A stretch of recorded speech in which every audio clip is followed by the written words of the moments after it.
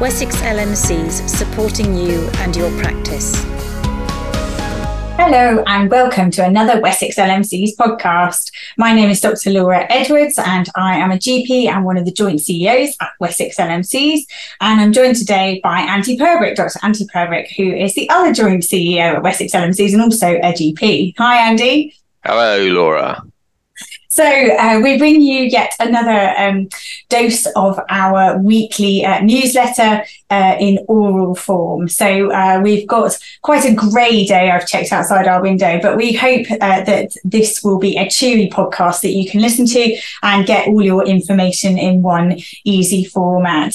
So we hope that perhaps you might take the opportunity to go out and take a walk, get some fresh air, move those muscles and get your information from us in an effective and efficient manner. Anyway, right, without further ado, we've got some fairly meaty things that have landed this week that we're going to chat through. So the first one that we've got is looking at the intro, where we have touched upon a few of the things here, but in particularly the one that is of the moment is accelerated access to records, which is coming in, isn't it, like a high-speed rocket, Andy? Yep. Well, you put me under a little bit of pressure here because you said we're going to be cheery today, and you know me, Mr. Optimist. How are we cheery about this subject? I think we're approaching that deadline from the 31st of October. It's expected all practices are going to fully enable this function for prospective access to the medical record for most patients over 16. Obviously, there'll be some exclusions, but I think it's fair to say that the BMA are particularly exercised by this and have raised repeated concerns around both the rapidity of the rollout, but also the fact that concerns around potential harm to patients haven't been adequately addressed. And I think they have particular concerns around vulnerable patients in coercive relationships where access to the record may be detrimental to them, but also unintentional access to medical information prospectively that could cause harm or distress to the patient. We have to bear in mind that this access is for prospective records, though, and I guess one of the salient points that we need to take forward is that when we're writing in the records now, we have to assume that everyone will have access to what we are entering, and similarly that goes for hospital colleagues who are writing to us, and certainly as an LMC we've made all of the local hospitals aware of this. I think a number of practices have already enabled access some months ago, and I think that other practices have been waiting for some more definitive guidance from the BMA. The BMA guidance is pretty clear and pretty in-depth, and it's suggesting that you may want to, before the 31st of October, bulk code patients so that their access is denied with the 104 code and offer an opt-in service where patients opt into their medical record. Obviously, there are significant workload implications there, but the BMA feel that this is perhaps the best way of addressing concerns around responsibilities and potential liabilities that come with being the data controller of those records. Yeah. The long and short of it is you need to do a data protection impact assessment. You need to update your privacy policy notice. You need to inform your patients via your usual communication channels, for example, your website, your waiting room posters, social media, that this access is coming, and you need to inform your patients of the steps you've taken, not your patients, and you need to have evidence of that you've taken steps to identify and minimize the risk for those individuals who may be the highest risk from harm as a consequence of access to a prospective record. I think whether you follow the BMA advice or you choose to follow NHS Digital's advice is very much up to the individual practice to decide. I think you need to be clear as partners within the practice what this means for you and the potential pros and cons, having read the BMA advice and the NHS Digital advice. Yeah, it's a really tricky one, isn't it? Because you'd think that everybody at the top would have kind of got all their ducks in a row. And actually what the BMA have pointed out is that potentially ICO position on this versus Secretary of State versus the law don't necessarily all align on this. And we are stuck as the proverbial piggy in the middle as the data controllers with a contract that says one thing, but perhaps a law in the ICO that says something else. And that's a really uncomfortable place to be. We do know, however, that a number of practices have gone ahead and switched on. And we've done a podcast with one of those practices that you can listen to of what happened.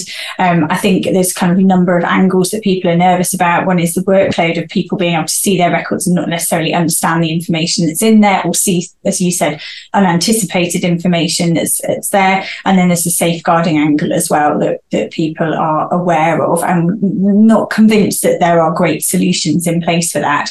I think another practical action that should be taken is that people get familiar with how to hide certain consultations from view. Again, we're thinking around safeguarding, or if you've got something like a cancer diagnosis that's landed with you but hasn't been explained to the patient yet for some system reason, then you need to make sure to be kind and to be safe, depending on the scenario around that. So make sure that your staff are aware of how to do that skill. We have that on our web page, which we can put in the little blurb section under our podcast, which has 2 little videos, one from EMIS and one from System 1 of how to do that. We tested it out with a crowd last week of clinicians, and quite a few were not aware of how to do that. So just do a check with your teams that they are aware of how to do that, because it is going to become really pertinent one way or the other. Right, so thank you very much for talking that through with us, Andy. And then let's move on to the DDRB and this 6% uplift. We talked about this with Will last time, or the time before, around the hopefully kind of good news of the fact that there was some more money coming into general practice. There was this, just for a brief recap, DDRB, obviously doctor and dentist pay review body. Usually they just confine themselves to giving advice around what doctors and dentists should be uplifted by, usually, which the government unfortunately ignores. This year they decided not only to accept it, but then for some reason in their press release spread it to all of the staff, salaried staff in primary care, which is brilliant because our staff are working extremely hard. However, then came the sticky problem of how they were actually planning to pay for that, because 6% is quite a large chunk when you multiply it up across all the salaried staff, and it certainly wasn't going to fit in current GMS envelope. So then there were some conversations between the BMA and NHS England, and obviously probably the Treasury in the background as well, about how that was actually going to happen. And this is the solution that's come out. So again, recognising that earlier in the year there was a 2.1% uplift included in the contract funding for 2023-24. And that is staffing expenses, i.e. not related to GP contractors, GP partners. And so there's been further negotiations, and an additional 3.9% of funding is going to be distributed via the Global Sun, again, via the staff expenses element of that. And we've put sort of some of the detail of that into our newsletter there, that you can see that the ultimate uplift will be per patient to £104.73, which is still an absolute bargain, isn't it? I'm not sure you can insure a hamster or a cat or anything bigger than that for that amount anywhere else. It's amazing that we managed to insure our humans in the UK for that sum of money, or in England for that sum of money. So, Andy, did you want to comment on that at all? Well, yeah, I would say it's positive that there has been an uplift to the Global Sum, and I think one of the reasons why the BMA negotiated that uplift via the Global Sum is because that funding now is recurrent, because it's been put into the Global Sum. So that is a positive take on things. I think practices partners will be wondering how and who they pass the uplift on to. I think 6% is a figure that's in the Global Sum there. We all recognise that probably it's not going to pay a 6% uplift or subsidise a 6% uplift for all staff when you take into things like the lack of increase in our local enhanced services. But I think that you have to be mindful that salaried doctors in your practice will be working under contract. Most of those salaried doctors will be working to a BMA contract, they should have been offered terms no less favourable than the BMA contract. And if that contract states they'll be honouring the DDRB recommendations, then that contract has to be followed, and they will be entitled to that 6% uplift. The contract's silent, then the LMC would suggest that it's in everyone's interest to pass on the uplift, and that would apply to all non-ARS employed staff in the practice as well. Yeah, so it's worth just picking that out, isn't it? ARS staff had 5% agreed earlier in the year because they're under agenda for change. And there's a nice little bit there also around the trainers grant. So again, a little positive there that didn't fall into the DDRB's recommendations, but however, it has been agreed that will go up by 6%, which is good news. Unfortunately, we haven't had the same uplift for sickness and parental leave, which is a bit of a shame. Again, they were a great win when they came in, that they were recognised, but they're beginning to lose their value because they just keep refusing to uplift them at all. As an LMC, we would say we've noted about the enhanced services, and we have pushed back to the ICB saying, actually, this is now, you want primary care to step into this space and do all of this work. You need to uplift appropriately. We've not had the positive answers we were hoping for yet from ICBs. I think a number of them are in difficult financial places. However, if they want this work to continue in primary care, unless it diminishes in value with this, then people won't do it anymore because it won't be financially sustainable, then we look forward to some continued conversations with them about the realistic costs in primary care. So we are continuing to represent and advocate on your behalf. And there is just one other factor to consider here. So GPC England have negotiated this additional £233 million investment in the global sum with the intention that it will be passed on to staff in the form of pay uplifts. And there is a feeling that we're being watched, so that if it transpires that this doesn't occur, then it could impact GPC England's ability to secure substantive uplifts to the global sum in the next round of contract negotiations. Because one of the arguments from NHS England previously is that when we increase your global sum, that funding tends to go into partners' pockets. We all know that's not true, but that is a perception that is put to us frequently. Yeah, it's a really, really old perception, isn't it, that keeps hanging around. And again, that's, again, talking to some people, that's why the PCN days came as it is that the money was separated out, so that couldn't happen.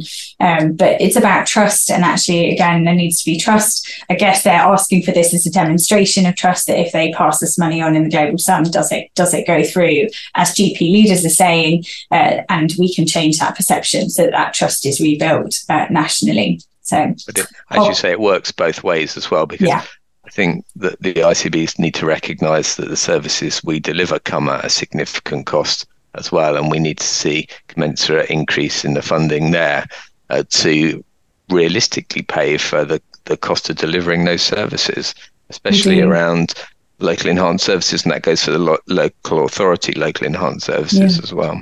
Yeah, and we're beginning to see those fall kind of way, way below actual costs. And we know that people work really hard in general practice and they really want to do the best for their patients. So they make quite hard decisions at sometimes, but it's the kind of pay gap now of what is getting paid for these services versus what they actually cost is getting so much that we are seeing people make really, really hard choices around this. And you were being asked to act as businesses, and you do have to act as businesses. And look at this. Otherwise, you just won't be financially sustainable. So this is something we push as an LMC, is to have those, make those calculations, have those difficult decisions. Right. We're moving on now to the new BMA guidance for sessional GPs. It's been a busy week for the BMA. So this has come from the Sessional GPs Committee and GPC England, which has come out with some new guidance and support for managing workload and overtime for salaried GPs. And they have a nice new website page which has that on. I think this came from a survey, I'm not sure it's mentioned on that page, but saying that on average, salaried GPs were working 25% extra over their contracted hours. And this was felt to be unfair. Again, in contrast really to that which happens in secondary care, and that salary GPs are employees, and therefore they should have job plans, and there should be mechanisms if they are working over and above their job plan on a regular basis that this is kind of taken into account in some way. So this is guidance to help have those conversations and to look at that. We think this is obviously, again, you've been at GPC England. I don't know if you want to comment on this. It's always difficult for a union that represents both employers and employees at the same time. This is probably stepping into that chasm. Any thoughts, Sandy? Well, I sit here as a GP partner as well, and I think for GP partners it'd be difficult not to feel that this guidance and the 6% pay uplift for staff puts yet more pressure on the partnership. So with my partnership hat on, I'm saying this feels unfair. And then I guess with my GP hat on, my LMC hat on, I say, well, actually, you know what, doctors have gone above and beyond for their patients from time beginning, and the NHS has relied on this really.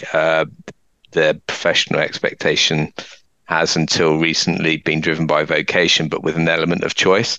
I think most of us would say currently we don't have any choice, and the necessity to work beyond safe working limits is causing significant physical and psychological injury to the entire workforce. So actually, could this recognition that salaried doctors have got the right to work within their job description actually empower partners to go back to the commissioner and say, you need to increase investment. I've got a responsibility to protect my entire staff, and I'll be implementing BMA safe working because of that. So I guess there are two ways of looking at everything, aren't they? And I try and think about what you would think, like Laura, and for once try and think more positively.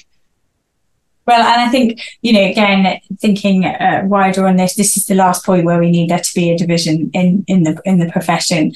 And actually, this isn't, this is, as you said, there's a lesson really for everyone in this, is that it's not really reasonable to expect anyone to be constantly overwhelmed with work. We have kind of tried that approach, and it's resulting in large amounts of our workforce leaving. So it's not a great approach. And if we lose the workforce, then again, although there's a kind of short term thing of brilliant from a patient perspective, I can see my GP because they're working however many hours that are crazy hours in a day. Actually, it's not sustainable, and that GP then leaves, and then there isn't a GP for that patient to see. So everybody loses in the end. So I think this speaks again, doesn't it, into our space around safer working, which you mentioned. We have a podcast on that of two practices who've not called it safer working, but who try to sort of, again, really reflect on safe limits of workload and making that workload manageable and controlled, which again is just kind of reasonable, isn't it? And actually the effects of that, which were really positive, not only for the workforce and the practice, but also for the patients. So do have a listen to that. That's on our podcast channel. And we hope that this speaks into that space as well. We need partners and salary to be working together, and perhaps this is the start of a conversation of what is a reasonable workload for everyone in your practice, and that you make these changes together as a workforce.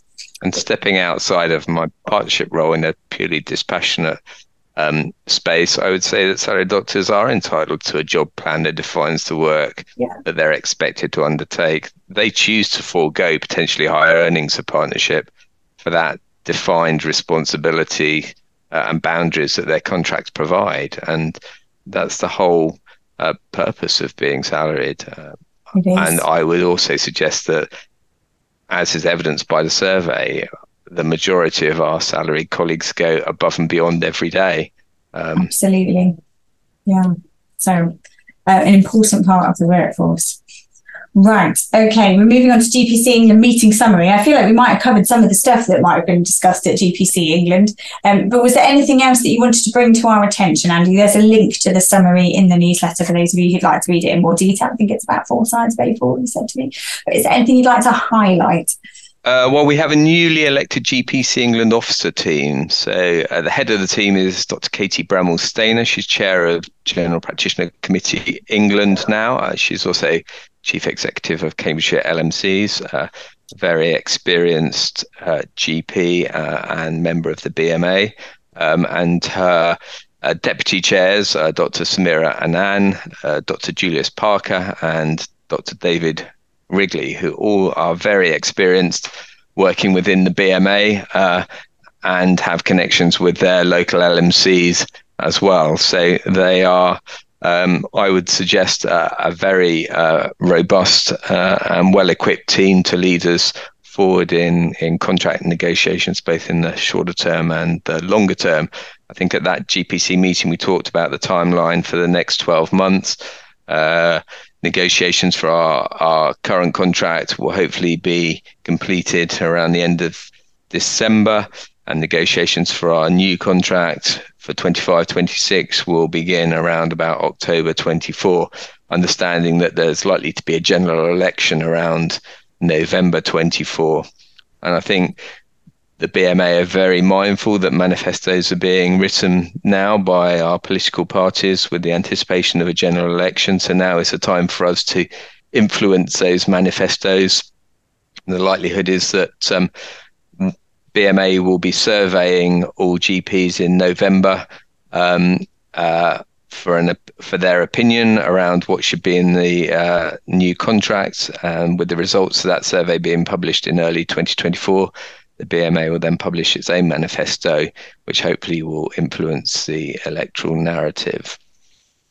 Excellent. Thank you for bringing that to our attention. So we wish the new team lots of luck. It's challenging times already. They came in and hit some pretty tough things already in the first few weeks. And we've got some fairly big things coming up ahead. So we, as you said, really experienced team. So it's great to have them at the helm, and we wish them luck in all the future negotiations, because general practice needs it, and so do our patients. Right, that moves us swiftly onto the DWP FitNote guidance. They've published new guidance for GPs and the healthcare professionals. They've, as usual, they've got kind of a plethora of stuff. We've put the link there. We think the kind of useful bits is that they've, again, reminded that it doesn't have to be now a doctor that signs the FitNote. You can have some other professionals, so pharmacist, occupational therapist, or a physio. Again, there's a little reminder to secondary care that, of course, they should be and could be doing this. So we will take that and use that opportunity to remind our colleagues in secondary care as well. And nurses, Laura. Nurses. And nurses. Oh, my goodness. Sorry, I'm not reading it. So I knew there was one that was missing out of my brain. Thank you for filling that in. So we've got a much broader range of healthcare professionals that can now do this, which is really helpful because, again, it makes sense, doesn't it? So we will be reminding, again, those wider than us of all of those groups that can now sign a FitNote. If you want to look at any of the detail, there's quite a lot of detail there. On those web pages. And it does pointedly say that actually the health professional that's seeing the patient is the best one to provide the FitNote. Absolutely. And that health professionals shouldn't be signposting patients to other healthcare professionals in order to obtain a sick note. So that kind of plays into what the drum we've been banging for quite a long time. Yeah. So if you come across any of that, there is now something you can cut and paste and send a web link to saying this is not what you should be doing. We're happy as an LMC to obviously support you in those conversations because it makes sense for us and it makes sense for the patient. They're not being pushed from pillar to post. So we then move swiftly on to Healthier Together. This is something just for Hampshire and Isle of Wight practices. I'm not sure we've made that clear in our newsletter, but the Healthier Together website, everybody can have a look at. It's an amazing source of really reliable advice made jointly between paediatrics and general practice. Really sensible advice of when parents need to seek help. In the Hampshire and Isle of Wight area, there's an option to have an app that parents can use that then links in directly with practices and their triage processing. So it helps parents assess the severity of their child's illness. So if you're in Hampshire and Isle of Wight area, there's a link in there if you would like to get on board with that ahead of the winter respiratory viruses heading our way. And we've done a podcast with Sanjay Patel, who leads around that, just filling in on that. So do have a listen to that. Then we have a quick reminder of Looking After You, which are a service that you can access coaching through, but they've also got some peer wellbeing sessions as well. So do have a look at that and think about that for your team and whether that would be applicable to anyone in your team. And then we move on to a little update of some of our education events coming up. We have got our how-to events. We've got Wondering How General Practice Actually Works events. So again, think about this for yourself, or maybe if you've got any new members of your team who it might be useful to know these things. So we've got them starting in January onwards. So you've got some time to make a decision to sign up. We are looking at the regulations. What are the regulations? What are NHS and NHS contracts actually say? We've got one looking at finance, the income streams and efficiencies, one around leadership and success, one around the legal considerations to running a partnership and partnership agreements. And then we've also got one on premises and one on PCNs. We've had some brilliant feedback before. One that I'll pick out is a fantastically useful webinar series, probably the best I've attended in a long while. So do have a look at those. They are fully funded by the LMC because we think it's really important that people know how this stuff works. So we do support this. So do have a look. We've got some fantastic speakers coming along to that. So do have a look at that and sign up for them. And then we've got another couple of events. Do you sometimes struggle with patient conversations? So this is things where you're trying to explain to patients that a diagnosis is perhaps a lifelong progressive condition and getting that across, and expectations around short and long-term futures. So where perhaps just taking a drug isn't actually just going to cure it, and what will happen when symptoms worsen. So this is about having those difficult conversations, and that is for GPs, AMPs, practice nurses, and any other clinicians who are regularly discussing long-term conditions and their effects with patients. And then we have something around effective appraisals, a 2-day course that is happening in the end of January. So do have a look at that. Right, and that brings us to the end. Andy's just got one more comment. It's just around the how-to webinars, just say that they will be recorded and they'll be available to watch back free of charge on the website as they're produced. So if you can't attend the webinars live, then they are there as a resource, and again, free because we feel they are so important. Absolutely. And they are 3 hours. So that sounds like quite a long time. But I have to say, when we've gone through them before, they often fly by because of the amount of content that we try and put into those, recognizing you've got so much to do with your days out there. So we do try and be effective and efficient with the content. But for the trainers out there, they're also good to use in tutorial settings or elements of the webinars in tutorials. What a good idea. Yes, a little nugget there. Yes, you could use that as a tutorial, basis of a tutorial. Loads of information content there. Right, so that brings us to the end of our newsletter. We hope that you have a good week out there in general practice. Let's hope that it doesn't remain quite as chilly as it has been so far. It would be nice if it wasn't freezing, or if it is, that we get to switch our heating on and stay warm. So stay warm, stay safe, and we'll hope to have you on one of our newsletters again soon. Thank you. Bye-bye. Bye-bye. Wessex LMCs, supporting you and your practice.